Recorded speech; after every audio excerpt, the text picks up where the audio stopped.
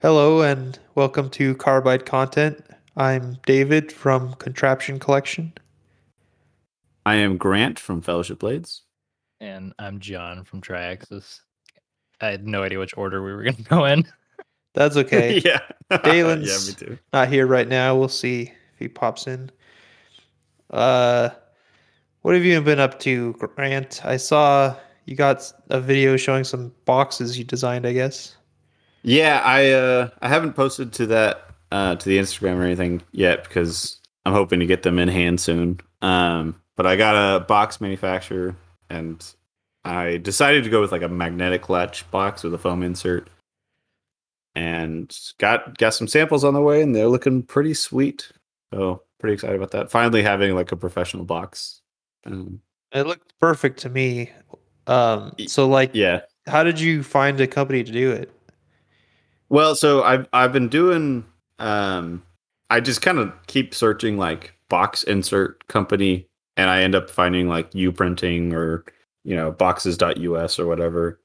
And for the price that I really care about, which is like I don't want to put a real percentage of the product price into a box, Yeah. but I do want to have a nice box. So for the price that I want, it's usually ending up just like a simple folding mailer box, which is fine. Um, but I really wanted to pursue something a little bit higher quality because, frankly, my dad bought this like $20 knockoff kitchen knife from HEB or whatever, and it came in this beautiful box, literally magnetic close, foam insert. It had certs, it had specs, it had a manual for the knife, and it was $20. Yeah. And I was like, I can't be out here selling this super high quality knife in a cardboard box.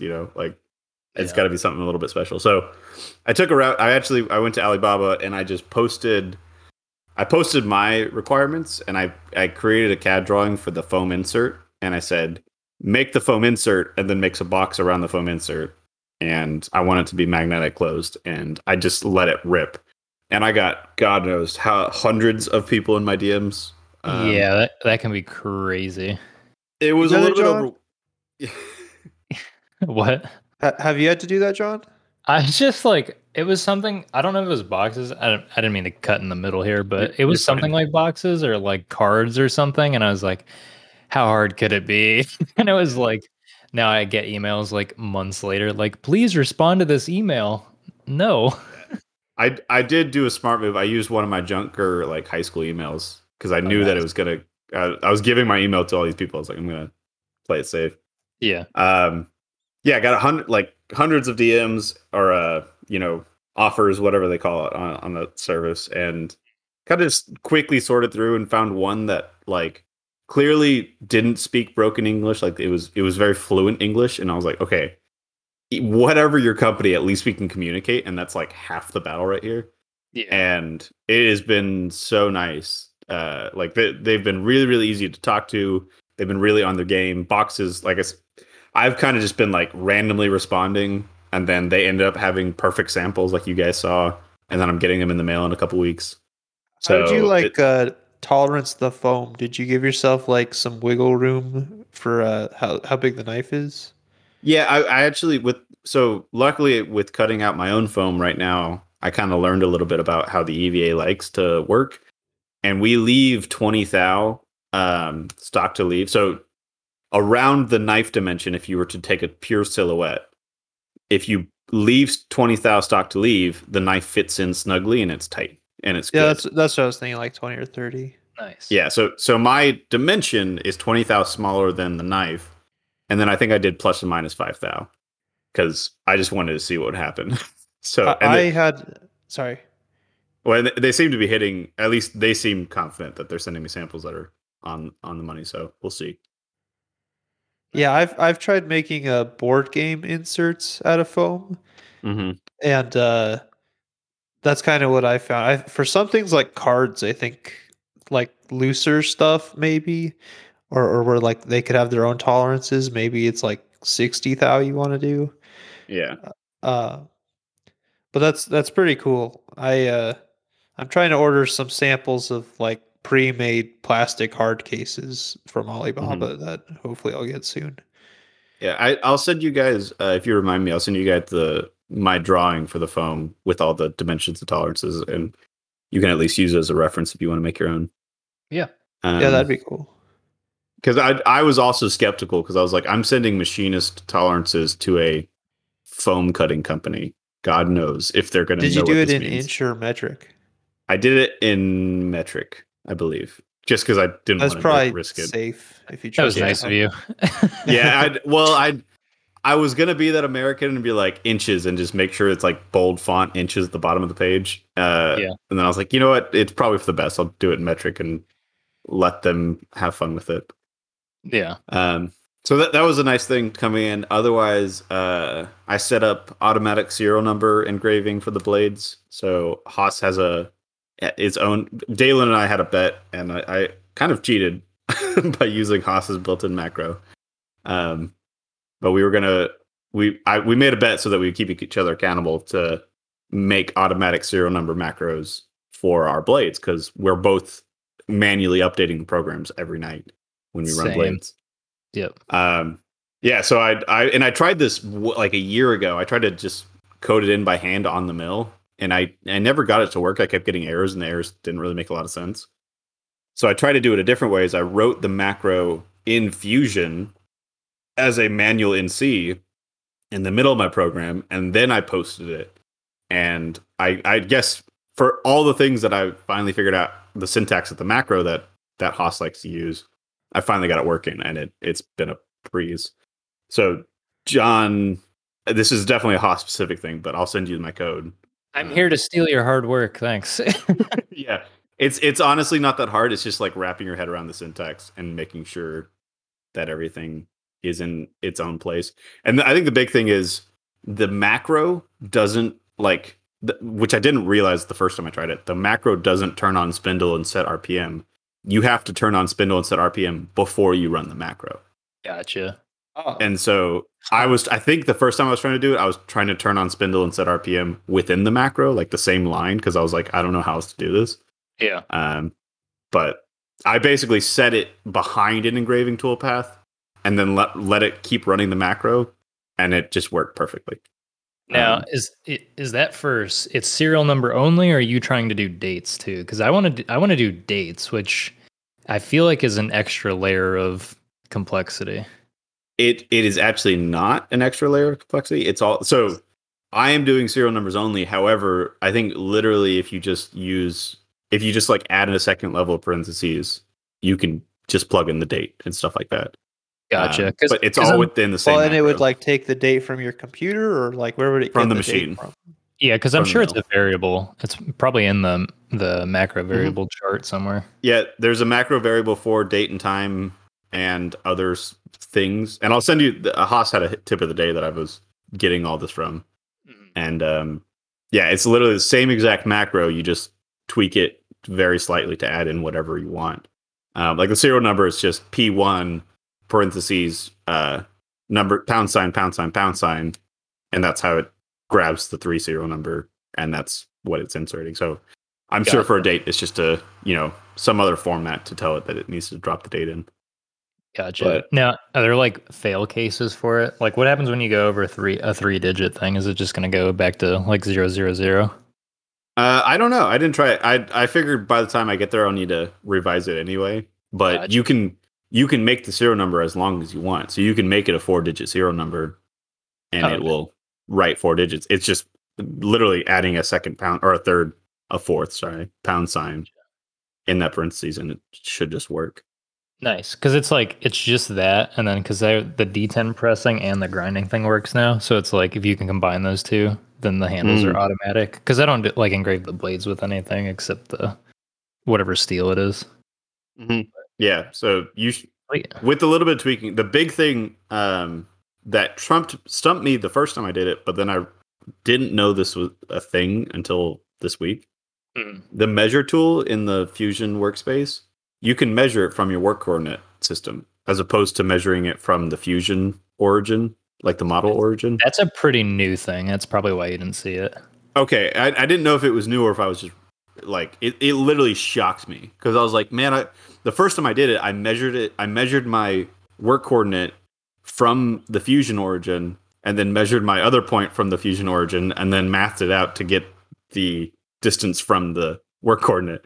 Yeah, yeah, I can definitely see how that's like, man, why is there not an easy way to do this? The way I used to do it was like I would look at a toolpath and then look at the stats page, and it gives you the XYZ coordinate for like from the WCS. And that's how I would do it. I'd like put a contour somewhere that was where I wanted it, whatever it was to be. Oh, And I'd use yeah, those okay. coordinates. But it was like that's stupid too, compared to just being able to measure it. Like a Yeah. Yeah, no, that makes total sense, but again, with literally a click of a drop down, you can get the exact point that you're looking for. Yeah. Yep. Yeah, Fusion's been breezy. like there's a lot of been in the last 2 years, a lot of small little enhancements like that. They're like, was that It's just so there nice. or yeah, some of them are really, really slick.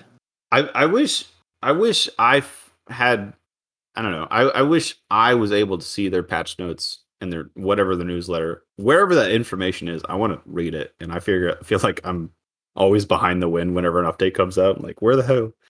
I thought when it says Fusion's been updated, you can like click the little update thing, and then it says like see update or whatever, and it takes you to a web page that should have the patch notes.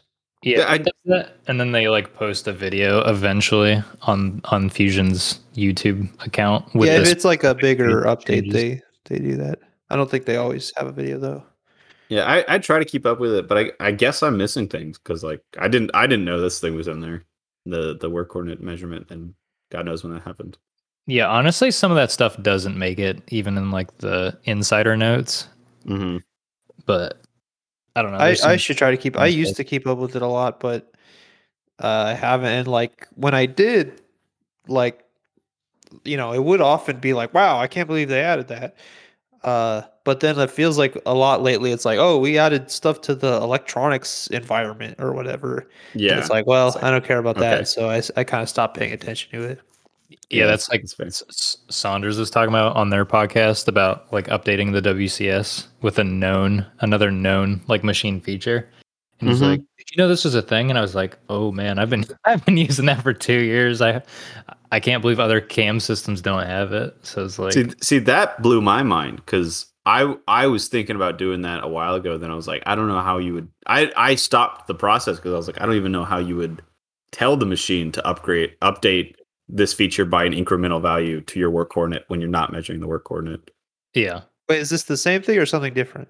This is so I'll try to explain it like really quick. If you have a like let's say you have G54 as the center of your freshly machined block, right? And you want to flip it over or something and there's a bore in the center of it and you put it in the center of your vise, like, and your new work coordinate system is going to be G55. But like G55 is the left corner of your vise.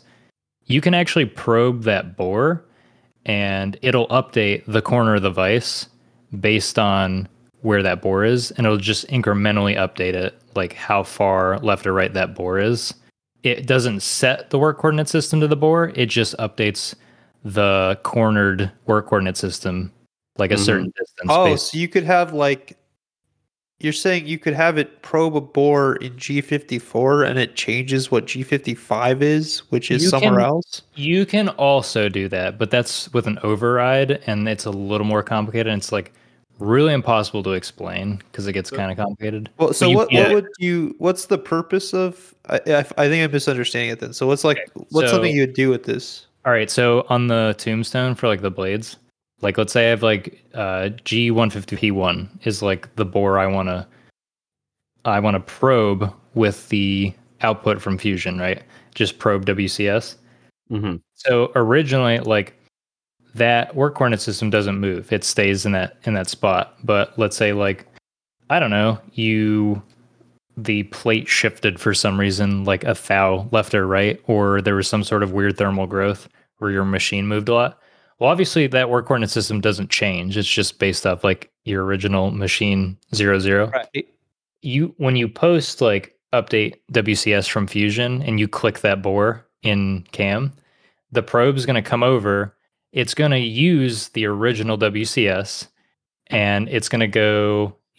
That's what's driving it. it's going to probe that bore because you're close enough to the original Yeah. physical location. It's going to go, okay, this bore that I just probed is 2 thou to the left compared to what the original WCS.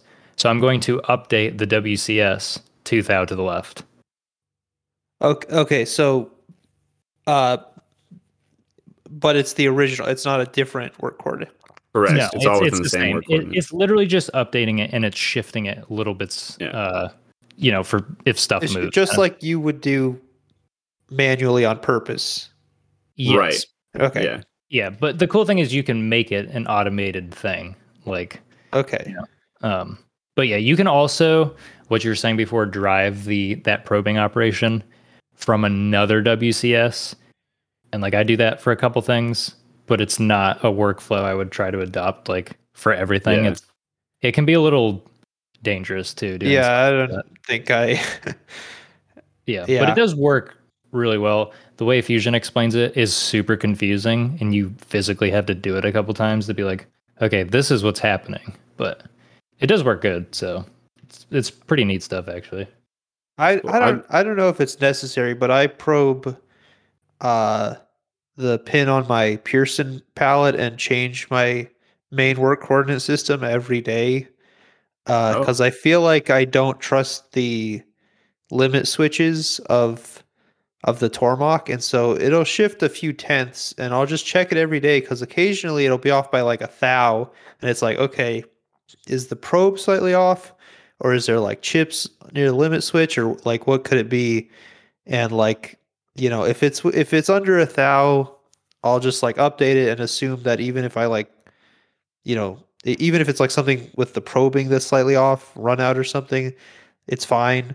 It's because I'll G58's what I use for everything, but I'll probe in G57, see if it's the same or not, and then if it's basically the same, I just probe again in G58, and I'm like, okay, fine, it repeats. It's close enough, but it's definitely not within a tenth every single day. So I feel like I kind of have to do it. So you can have Fusion automatically do that with that WCS update, and I can just explain it to you later because it's kind of hard to explain. But instead of you having to manually compare the two, you can just have Fusion keep your G58. It never changes, right? But the one that you would changed day to day for thermal change or whatever, limit switch change, you could just make that G57, and that's the one that's always updated. So you're never overriding the original. You're just updating a different one using the original. You know what I'm saying? So it's you don't ever have to change the original. Hey, Deylan. Good morning. Good evening. A good nap, I'm guessing. No nap is a good nap. Yeah. Whoa. Hold on with that. That's honestly valid. And naps turn into sleep, and then it's morning. You gotta have one of the caffeine speed naps. You drink coffee, nap for 20 minutes, and you wake up. You're like, all right. Dude, I would try to do that in college, and it would just make it so much worse. I would just wake up juiced out of my mind. Is that a thing? Yeah. I think we talked about this when we were at Blade Show, the Uberman sleep schedule or whatever. Okay. I've never attempted it, but it would be nice to not have to sleep as many hours. John, how's your week going? Yeah. When did Deylan ask me when I was going to get a knife done? Was that 3 or 4 weeks ago? He's like, so how about next week? And I'm like, yeah, absolutely. I almost feel like I have some sort of weird mental block with actually making these things. It's very strange. Interesting. Thing to say out loud. I can sort of relate. But I don't know what the issue is, but now I'm running into just the usual one step forward, half step back type stuff. So it's okay. And I was telling the other guys, just the rotary was off in Y, out of parallelism with Y, just cause apparently I was roughing too hard with a 3/16 end mill. You know how it is. It's tough out here. And then the tool setter today, I didn't even talk about this, but there's a dip, or the tool setter eventually will dish out kind of in the center from you just, Right. Yep. It wears. You're hitting carbide against carbide. It's just kind of a natural thing. So I got another one, and I don't know why, but they're like $120 a piece. Just a even little from, tip Just- section. Just Yeah, the from like- arm? the actual, they call Or it the head. tool setter stylus is what. Okay. Oh yeah, the Renaissance calls it. stylus. But it's like it's just a piece of carbide, and it's like, so I'm indicating this thing in, and if you've ever done it, I've done it a couple times, and I'm like, I know this is super easy. It's take me like 15 minutes. Well, cue like 2.5 hours later, and I'm Oh, like, no. why is this thing not centering? And I'm like, okay, I've disassembled the thing multiple times. There's no chips under the plate because the way you set like tilt for forward and back, they consider it, which is like the long ways of the probe. And obviously, like your orientation matters. Yeah. But it was like the manual says like do it this way. So basically, it's like slacken one if you want to lift the front. It's like tighten one. Oh my God. But they make it like they're like update like screw one, right? And then you adjust with that. And you're like, okay, you're good. And then obviously, because it screws, when you go to actually, and it says like tighten 2 to set the adjustment, you tighten it, and of course it moves And the it thing like changes. 3 thou. And you're like, Yeah. you can't account for it because it's different every time. So I know Yeah. exactly what you're talking about because Zeke, I made Zeke recalibrate our tool probe, and he sat there like 2 hours banging his head against the wall doing that. yeah, It's so stupid. I don't have a ton of experience with tool setters, so why aren't they all the laser ones? Is it just price or something? Money. a I think it's laser price. one. Yeah. A laser one would be really amazing just because of like for grinding and stuff, or doing this weird stuff where you want to measure the diameter of things that are very abrasive to carbide, like Because like the one in grinding. like Grimsbow's Kern or whatever, it's like a laser, isn't it? Yeah, Yeah. it's like a bloom laser. Bloom. Yeah, Bloom. I think. Yeah. You can get one if you want to spend. I can't imagine how much buying one would be. Like, Well, you know, the Renishaws and stuff are already expensive. I mean, how much more expensive can they be? And that's the question you never ask in machining. Yeah. The Yeah. famous last words.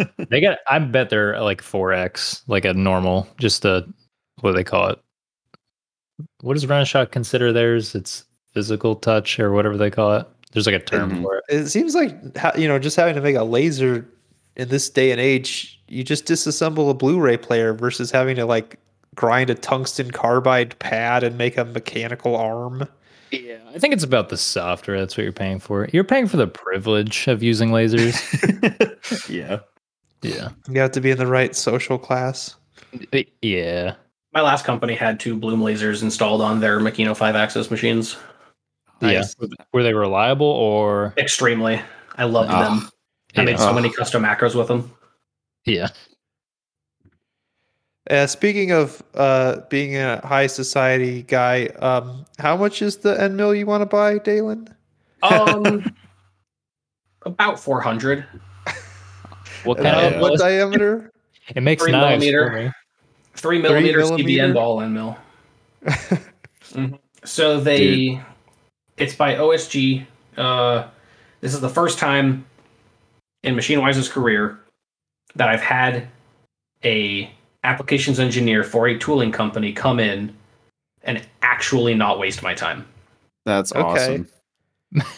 $400. So he recommended that I try one of their different lines first that isn't CBN. That should be actually cheaper than the Harvey stuff. Oh, interesting. It's supposed to be really good coding. Once they get in, he's going to come into my shop and we're going to sit down and look at my programs and the tool paths and watch it run. Oh my gosh. Okay, that's cool. And I don't know what the term for it is, but there's a thing that tooling companies will do where they will send you a fair amount of free tooling, and it's they do that and basically guarantee that it'll work or it's free. However, if it Nice. does work, then you have to make an order for tools. There's a That's word for fine. it. I forget what it is. Can we all sign up for that? Seriously. So we're going to do that first. And then I might still try CBN because I'm stubborn. So 3 mils a weird size. Is that It on is. purpose or is it just only a choice? I can't even find a CBN ball and mill larger than 3 millimeter, and he said something passing like you won't find CBN larger than 3 millimeter ball. Huh. Yeah, so I guess that's just what it. So is it a coating or is it? It's cubic boron nitride. It's diamond like, and it's solid. It's not a coating. Is it monocrystalline? I have no idea. Okay, never mind. Have you looked into ceramic tooling? I have. Ceramic tooling would not be good for this. They're really good for roughing, and that's really about it. Yeah, they chip and wear out really fast. Like people who run ceramic end mills, like an Inconel and whatnot, if you went to go look at one of the tools after it finished a roughing pass, you'd think that it was completely destroyed, but they'll still run it for hours. Yeah, they're those zombie crazy. tools. And I think I've only seen them in like 1/2 inch size or something. Yeah. So that's I thought about it, but they wouldn't work for what we need. Mm-hmm. So you're trying to solve. You just want better surface finish. Yep. So my issue, which I thought it was, but the apps guy verified it, is chip dragging. Which is causing a gray finish. Mm-hmm. From the tool, the coating wears out, which leaves just the carbide, which then wears out. So the tool's just wearing out. Yeah. Prematurely. Huh. And yeah. Okay. Yep. So when's the fun? I should have him by Monday. I should have him by Monday. I don't know when he'll be here. Hopefully sometime next week, so we can look real close at the tool paths and real close at it running to make sure that it's doing exactly what it should be doing. Hell yeah, that's very exciting because I've been all but disappointed by everybody else at the moment. It is. Yeah, the accuracy that they claim. So OSG's claim to fame is repeatability and consistency. That's pretty good. I think he was claiming 3 or 5 micron tolerances on the actual diameter of the ball. Wow. Whereas with Harvey, we have end mills from the same batch that will vary upwards of 6/10. Yeah, 5/10 is a pretty normal variance, which is huge. Yeah, for an end mill. The coating is supposed to be extremely consistent, so if you get one tool, it's going to perform exactly the same as another tool, whereas I don't get that with Harvey at all. Sometimes I'll get a perfect run of blades, and then we'll run the exact same program the next night, and they come out looking like absolute garbage. Yeah. The only time I've gotten it working is when I over conservative my tool paths so that I could technically run a 7th bevel, and that makes the first 6 good. I never get that. When I was running it on the edge and I was like barely getting 6, sometimes I'd get perfect and sometimes the last one was just bad and it was nothing else changed. Did he say whether you should use coolant with the cubic boron nitride? So CBN is a lot more resilient to thermal shock. What I'm going to end up doing, I got a quote from my local fluids company, and I'm gonna get some MQL oil for hard milling. Oh god! And I'm gonna run it in my pod buster. Man's going all the way. I'm okay, done. wait. I'm not going to. I'm pulling out all the stops. Yeah. So you're not flooding. You're just mist oiling. It'll be misting. Yep. Okay. Good. That's so much better. Yeah. Yes. Oh god, I never think I want to flood oil. Do you have a what do they call it? A mist collector? I have a fog buster. No. Fog buster. I have a fog buster though. Yep. Yeah. Which is actually what I've been using for my air blast. I'm gonna have to mount it somewhere better because the way the 15-degree angle blocks block the air blast directly. Oh yeah. I've never gotten good finishes with air blast on a finish pass anyway, so I never really needed it for finishing. So I did a mistake this week that lended itself to me is I think I measured the finish end mill with a chip on the tool setter. So when I came in the morning, the blades looked like utter garbage. And at first I thought it was like something was loose and things were moving or end mill was chipped or something. But then later I realized that it was probably just mismeasuring the end mill. Oh, okay, just the actual tool setter itself just had a chip on it, probably.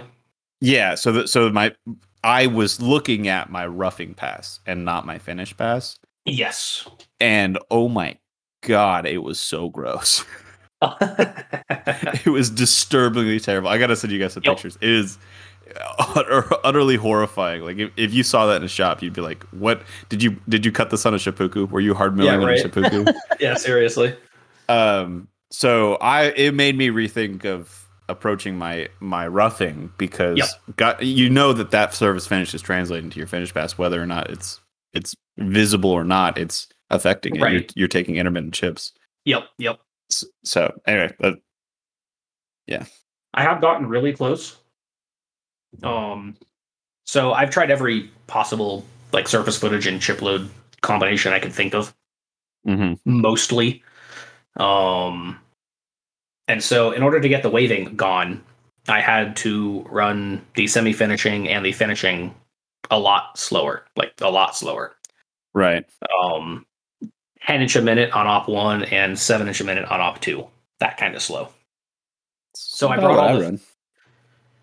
Okay, I mean, I was running like on Seraph blades, and so on Seraph blades and previously on Opus blades, when I was getting a more repeatable finish, but with the actual waving in it, I was running 30 to 35 inches a minute. Okay, but you're doing the fine step over parallel passes. Yeah, 15,000 step over parallel passes. Yeah, so it's a little bit different, but yeah, exactly. Understandable. Yeah. Yep. And that was actually giving moderately good finish. It was just the waving that was the problem. Yeah. So now I've traded the waving for the gray finish. So what I dropped my RPM down a lot to compensate for it. Mm-hmm. I didn't want to have like a 70 millionths to 1/10 chip load. Yeah. But yesterday I decided to say screw it because I was getting a great finish still, and I jacked the semi-finish and the finish RPMs up to 12 grand, just all of it, the RPM, which actually made a significant difference. Wait, good or bad? A good difference. Really? Interesting. Surprisingly. Yeah. Well, I don't know if the end mills are going to last, though. They are right now. Okay. The blade bevels are... Basically, all of them are acceptable right now. Wow. Okay. I'm still going to move forward with OSG, though, because I'm expecting I'll get much better results from them, and I would still like to try CBN. I'm probably going to buy a CBN ball anyway. Yeah. I mean, I like trying stuff. I don't. That might be a little rich for me, but I like lighting $400 on fire. Yeah, understandable. Yep. I feel bad like spending $80 on a weird lollipop Harvey tool. Oh, I gotta remember that. Yep. If it works, it's worth the money. It's just it absolutely is. Yeah. I mean, I would have to get perfect finishes for... It would either have to give me similar finishes but last 10 times as long, or give me twice as good of a finish and last like 3 times as long. Yeah. At that price. Yeah, you could do the math and figure out how many end mills it costs for one of those. Yep. I mean, one of my ball mills right now is $39. Supposedly the new OSG tools I'm going to be trying are going to be cheaper than $39 and better. So I might look at those. I'm just terrified to swap tooling now that I've got it working. I've never got it working, so yeah, that's fair. Something to be said for it already working, Right. Yeah. And if it works, I'm going to swap all of my hard milling stuff probably over to OSG. I hope. Godspeed for all of us. I truly hope. Yep. Well, you saw I did this like a year ago, but I've slowly switched everything to Kodiak and Helical and Harvey. Yep. Just because I wanted to have all the imported tool libraries in Fusion. Yep. So I don't have to model any tools ever again. Right. if I can be happy with those brands. Yep. I used But to. I did like OSG. I used them a lot for a while. Okay. I know I've used a couple of their tools in the past, but I'm not very familiar with them. I used to be a really, really big Harvey and helical shill, but the more tools I try from them recently, the more disappointed I become. Oh, Because I tried a Yeah, bunch of helical ball end mills recently for my titanium, and the finishing one, the tip of it exploded after like 3 runs. Oh, Nice. Whereas my Imco ones last like 50, 60, 70 runs. mm-hmm. Like Yeah, like that's not tens nice. and tens and tens of hours. I see. That's what I felt when I think it was an IMCO. I bought an IMCO hard milling and mill to try it, just to try it, and it exploded on my blades with it where the helical was working. Yeah. So yeah, for hard milling, I don't know if Imco makes a true hard milling end mill, if I'm being honest. I thought. I thought they said they did. Whatever I bought, I believe it was from IMCO, or maybe. Yeah, I think it was from IMCO. It is orange, 'Cause right? The packaging. Yeah, and I remember you were telling me about it, and I went, "Oh, I'll try it," and then it literally just exploded. And Yeah, I mine were bought 2, and exploded too. I never used the second one because I was like, "This is Yeah, mine just were not gonna exploded as work." well. I tried at one point. Yeah. I'm looking through their end mills right now to see if they actually do have a true hard milling end mill, but you feel like you guys are always like? Have you been trying to use whatever the manufacturer said for speed and feeds? I usually give that a shot, but then I tinker until I get something that actually works. Sure. Because the biggest thing, like all the other geometry, like titanium geometry, yeah, usually manufacturing feeds and speeds tends to work out. Especially surface footage is a good place to start. But the bevel geometry is never an ideal case for their feeds and speeds. It just doesn't add up. no, I've never been impressed with a single manufacturer's feeds and speeds charts versus what I end up running with. Yeah. Yeah, for bevels, it's weird. I'm doing a 16th inch hard mill from Harvey now that's like 7 flutes. It's crazy. It's got like a 1/4 inch shank, even though it's only a 16th inch tool. You said it's a 7 flute 16th inch. Yeah, it's crazy. Oh my god. It's got 7 tiny flutes, and it's pretty good. Oh my god. Yeah, How- and Wow. sorry, go ahead. That's just incredible. I don't have the RPM to run that at anywhere near what it should be. Well, I think it's only I don't want to open Fusion. I think it's only like 50 surface feet per minute or something is what they recommend for hard milling. Mhm. So I think the RPM is only like 3,800. Really?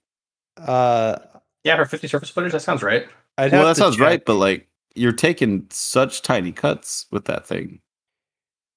Like, I mean, I don't know. I don't know. I don't use things nearly as extensively as you, so maybe if I keep running it all, I'll be disappointed. Um, what well, I, happened yesterday is I was running a bunch of blades. I started kind of telling you about this. mhm, I just I said last week that I got new laser cut blades. I was just trying to like do all the finishing stuff on the blades I had made just to see if I got more out of them. And so some of them are random hardnesses because I've tried like different hardnesses. And right. so I felt like trying to do the finish hard milling on the pinholes with this special tool. I felt like, oh, maybe I wore it out. And so I switched to a different tool that's less good because I thought I was out of that tool. And it was just some other like random uh or actually I think it was like a different helical tool that's also for hard milling I was going to try.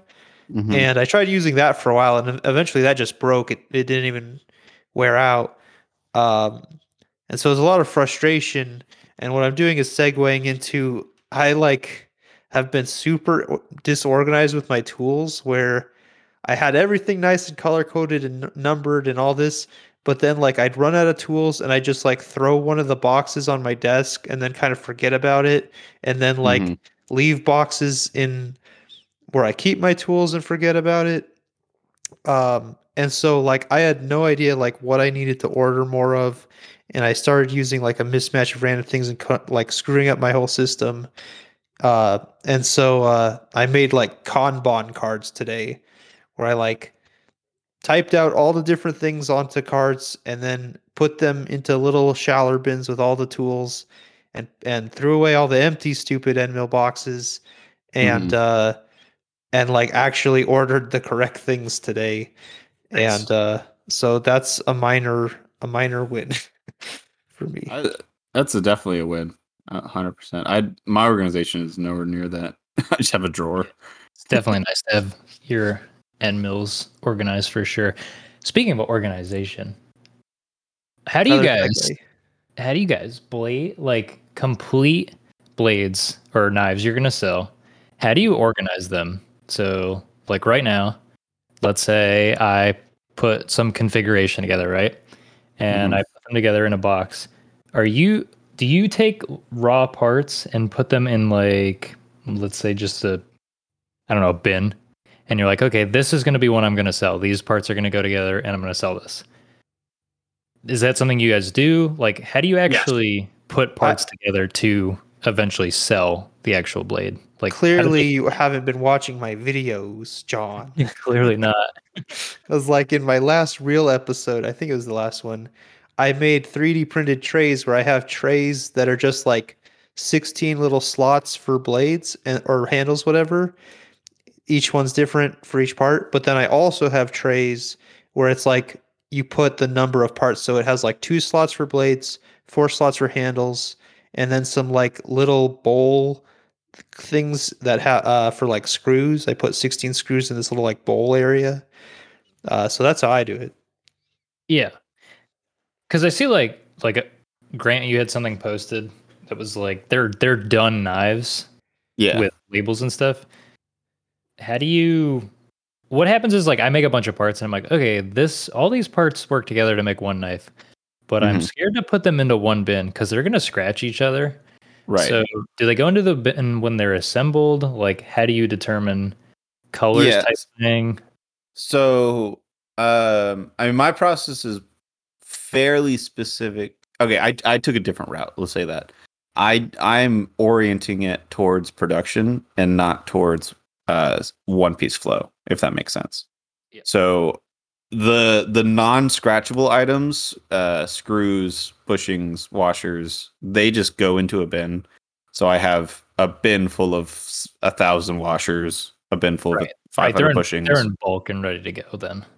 Yeah, and then I have we have just an assembly table with all of the hardware in a bin, and then I have another bin with blades, and I WD-40 all the blades when they come out of the tumbler, and so they're kind of just sitting in oil for as long as they need to be there. Mhm. And then handles come out of the tumbler, and handles direct the flow of the assembly. So handles come out of the tumbler, we do a little bit deburring, and then go right into a ultrasonic cleaner, cleaning, acid etch, cleaning, whatever, anodizing. Yep. And I do 2 pairs of handles at a time, or sorry, 1 pair of a knife's worth of handles at a time. So if I want green, I do my green handles. I take that handle set and I go wash it off, make sure they're dry, and then I got these silverware organizers. So it's Oh, it's that's like good, yeah. it's 5 compartments, so four on one thing and the one at the top. And I come in and I put the 2 handles in one of those compartments. And so what we do for assembly is, you have your blades and all of your hardware. You take those 2 handles, put it on a cloth table or a clothed table, assemble everything together, take that knife, do all your tuning or testing for swing and everything that you might do. And as soon as that knife has passed assembly and basic QC, we put them in our little foam, whatever you call it, inserts that go into the boxes. We put them in that, and then that ends up on our shipping table, and then we just stack knives ready for shipping. Gotcha. So I don't have a bin full of parts for a single knife that work together because all of my parts work together. And when they're assembled, they are in a knife, and then they're ready to ship, basically. Gotcha. That's basically what I've been trying to get to and why I like kind of wanted to put more pairs of scissors together before I sold the first one is I want to make sure all of my parts are interchangeable with each Mhm. other. And I think it was before the podcast I said this, where the problem is that I didn't give myself enough material on the last round of stuff I laser cut. So after tumbling, I have to be very careful to try to do the last step to sharpen the scissors. I'm removing material, uh, and I have to get rid of the radius that's caused by the tumbling. But if I get rid of too much material, a kind of gap forms when the scissors are closed, which obviously looks bad. Like at the tip of the blade, they don't come together. And so these new laser blade blanks don't have that problem. But I said I'd put together some scissors and test stuff out, and that was a little disappointing this week. That I basically was running into that problem a lot, where I think that I just couldn't sharpen them as much as I needed to without potentially making really ugly looking blades. And so it's kind of up to chance, and hopefully in the next round of blades I won't have this. And then with the assembly stuff, I think that's the last thing I need to make, is I haven't designed something for finished scissors. And so now that I'm actually kind of making multiple at a time, uh I'm just kind of putting them in random plastic boxes I've bought as possible packaging, and they're Yeah. just all over the place. Yeah, I feel like because I have probably enough knife parts lying around for 20 knives, and I'm Oh just my God. yeah, John. I'm like, how do I put these together? I don't know what I'm doing with my life. Do we all need to field trip to your shop and just help you assemble I think we do. 20 knives? If some advisors could show up and help me out, that would be real great. But David, that thing you post looks pretty, actually pretty. And then Oh yeah, I like that's very cool. yeah, I like the silverware thing you were using there, Grant. You were talking about. Yeah, it's handy. And the biggest thing, I mean, like you talked about, parts scratching each other, especially anodized titanium, is my butter. fear. It's awful. And so the silverware containers are rubber bottomed, and I only put the finished handles together in one of those bins. There's not a lot, they're not going to roll around on each other because there's not overlap or anything. Yeah. And then that also helps us stay organized of I can fill those bins with a bunch of different color pairs, and I know that each one of those is eventually a knife. So when I'm doing my head count of hey, we're going to have 30 knives this week, I can count those handles and know that that's part of our kind of inventory. Right. And it helps us all stay square, because for our assembly, we only assemble one knife at a time. There was a moment that Rage was trying to do more than one at a time, and it kind of messed with everybody. Yeah. So it's now a hard and fast rule that you pick up a pair of handles and you don't put them down until that is a finished knife. Yeah, I definitely run into that where I'm like, okay, I have enough parts for 3 knives, and I'll put them near each other, and then I'm just like, wait a minute, this pivot was for this one or whatever. Yeah. And then I obviously run into the book spot problem where it's like this person has this very specific color on the front handle and the back handle is different, blah blah blah. Right. So you end up doing a lot of walking, trying to assemble the thing as you go. Well, so I mean, and I don't know much about your anodizing process. I think the anodizing process for me, especially with your books parts, is the one that I'm the least secure in, because it is walking around, or hey, I made this specific color, or it's hey, one of these handles had a little bit of too much taper, so it's a not good handle, but now I have one colored handle, and when you re-acid etch it, it's going to come out a different color, so you can't just throw a different handle with it. Yeah, and I feel the same way about the pair of handles because they get machined in one go and they follow each other through the ops. It's like this bottom handle's bad, but the top handle's fine. So because they were machined at the same time, they're gonna fit better as far as stop pins and stuff go. Do you keep just the front handles around, or you just scrap them? Because it's I don't know.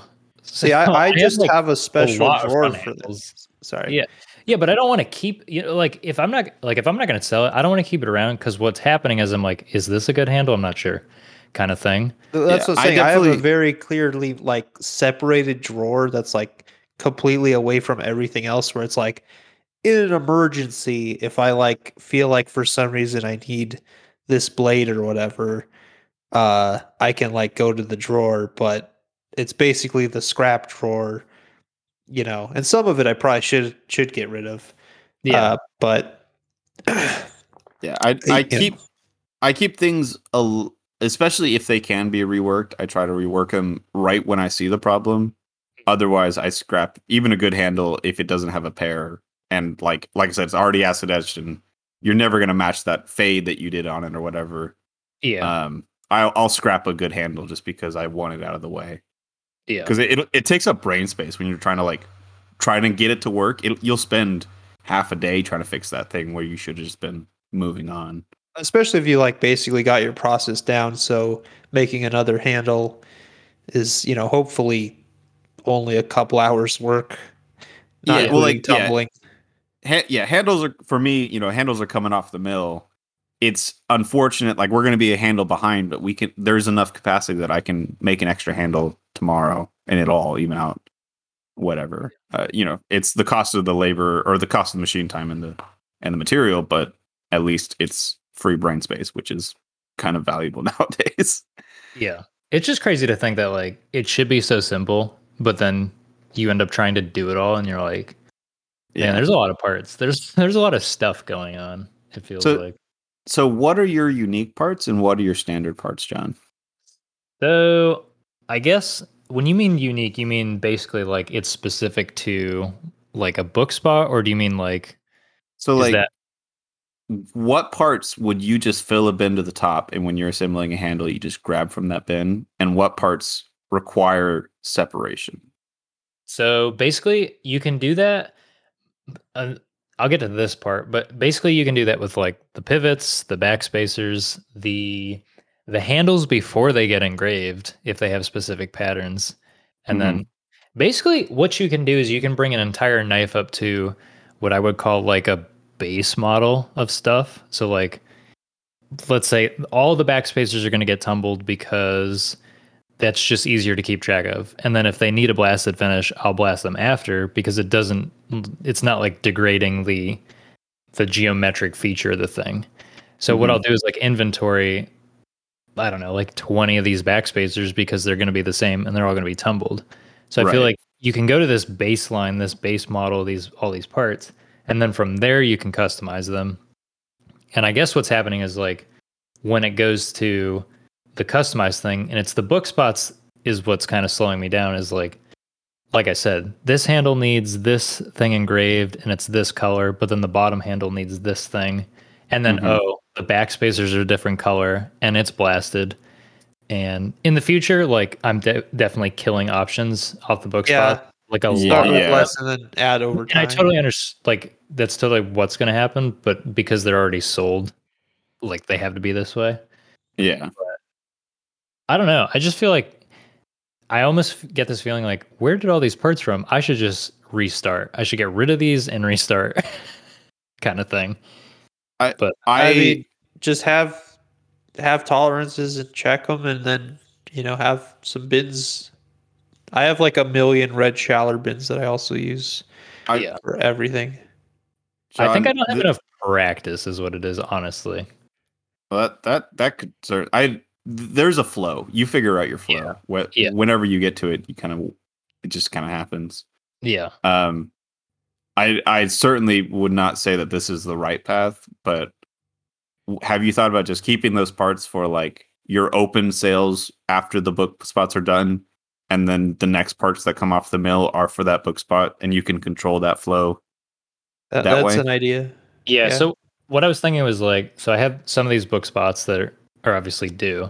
So what I would do is like, because all the new palette stuff is for 2 knives essentially when the parts are done. So like one of this group of parts would be for a book spot, and the other group is just for whatever available inventory. Because then I can at least make money and still fulfill the book spots.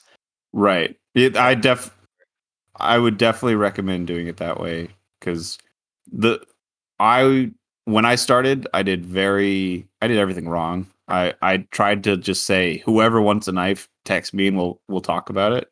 Yeah. And it just the amount of, like I said, the mental space that takes up, because Yeah. now you're focusing on one customer that may even change his mind in 30 minutes, and you're committing to a thing, or like you can't do anything else until you have this one set of handles finished. Yeah. Where whenever the Medusas is where I totally shifted paradigm, is because I said, all right, 0 customization. You get silver and silver. And if you want something else, you get silver. And at least it let me get my flow done. And it allowed me to practice all of the basic stuff. And then and this was literally a year after I was doing only silver knives, I felt confident enough to bring back any level of customization. And it's customization that I'm controlling, not that the customer's controlling. I feel like I feel like that's such a good idea too, because it's like I'm not able to grow because you are in fact chasing your tail around, trying to you're literally walking around trying to do all these colors and stuff. Yeah. And it's like, so that might happen after these spots get filled, where I'm just like, here's a run of 50. They're all this and this engraving. And then you know what? People are usually happy anyways from what I've seen.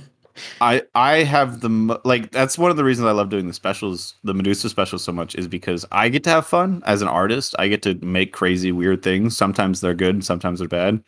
But then there's always that like 2 knives that people really fight for. Yeah. And then I get like 6 DMs being like, dang, that one sold so fast. I really wanted that one. Yeah. And like, sorry you missed out on that one. But like, that makes me excited that I made something that was not only more desirable than my normal product, but like that multiple people wanted that specific thing. And it keys me into what people are interested in as a whole, more so than them telling me. Because when someone says, hey, you should do more green knives or blue knives or whatever, that's one person saying that. That's my plan, is to be kind of maker's choice, where I'm going to do random colors and patterns. You know, I'm starting to rethink it because I've had anodizing issues. So hopefully this anodizing goes good, and I don't have to just do one pattern in all black to make up for annoying problems. But my plan not is a bad place to start. Making everyone happy is not a good spot to be in, I think. I'm just trying to make myself gross from what I can tell now. I just wanted to do like do enough anodizing for like 4 scissors in one color and then another color, just totally whatever colors I personally felt like. I'm not taking input from anyone. And then like all sorts of different textures on the handles. Again, just because of that's to me is the most fun part of machining, is, and this whole thing is, I just like coming up with different handle patterns.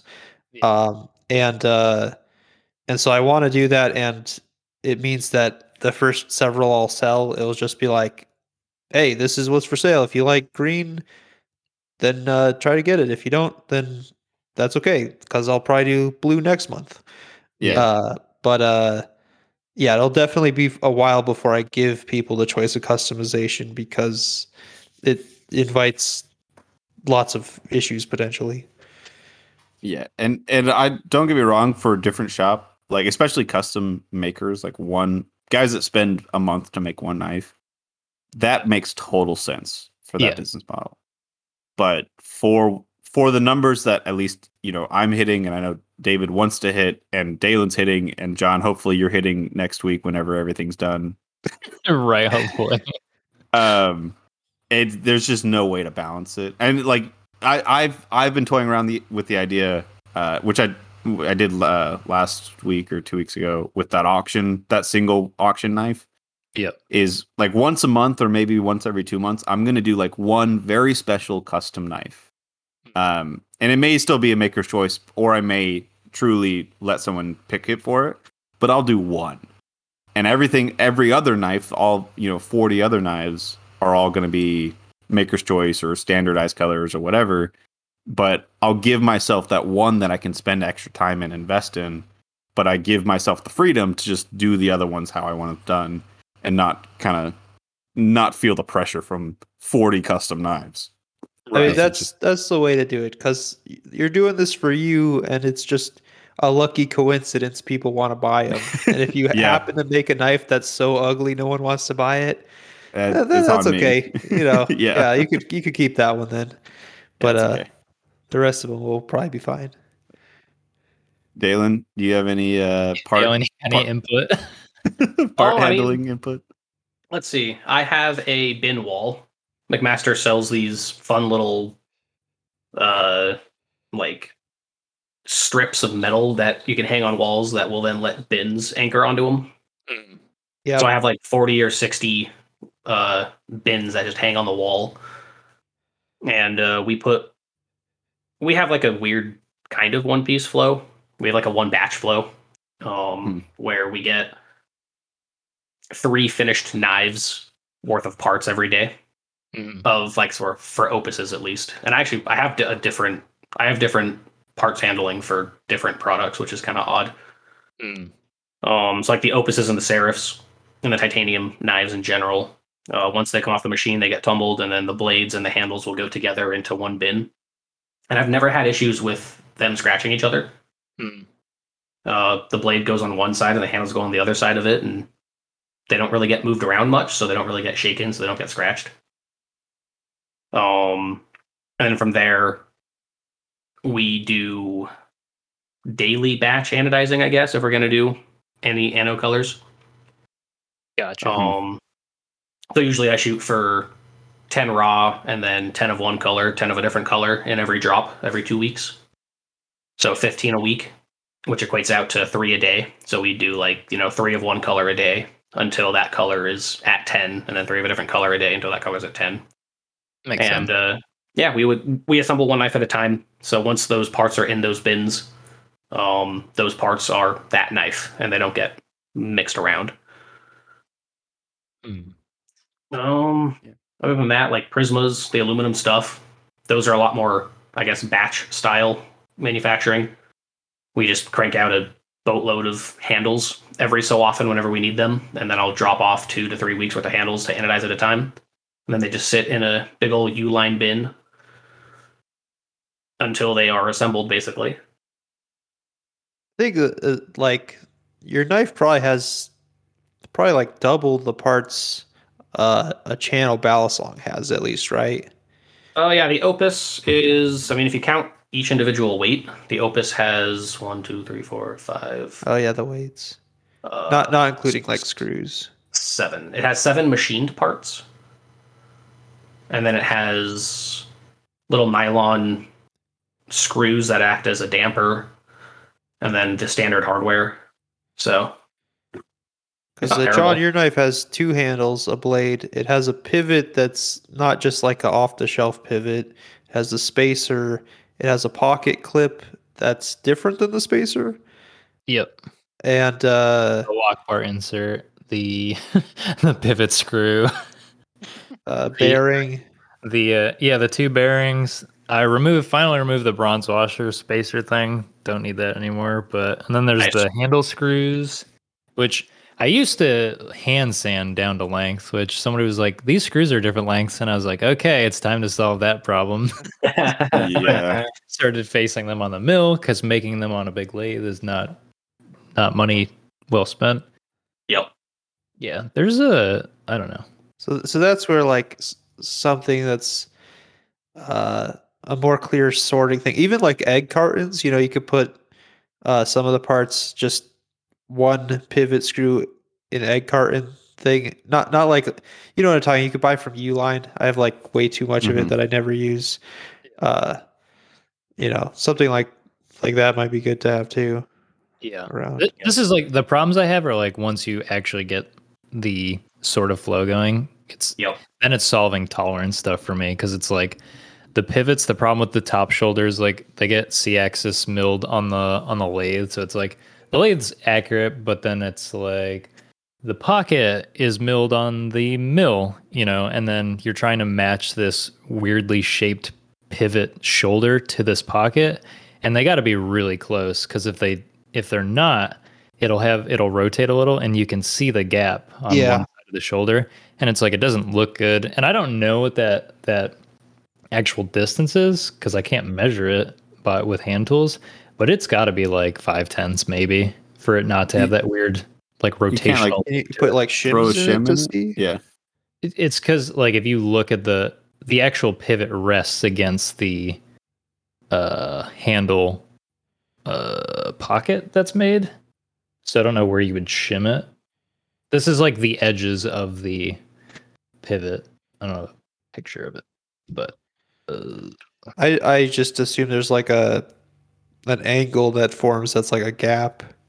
yeah, and it's that Like if it's gap. correct, this should be like two parallel lines going all the way around. Yeah, I put a picture in the Yep. general. If there's any gap between the pivot that comes off the lathe and then the handle, then it's like you have that. I don't know. It's just like it feels like everything has to be like wicked tight. Besides the backspacers, I'm finally like ±5. It'll be fine, Yeah, it's an which is aesthetic true part. because it's literally just a spacer, and I'm like I had Yeah. to get it through my head. It's just a spacer. Like Could can- could you increase the gap on purpose? And if it's just held in friction with friction well enough, it would still look good. But a slight gap means that, you know, the bigger the gap is, the harder to see if things aren't aligned correctly, if that makes sense.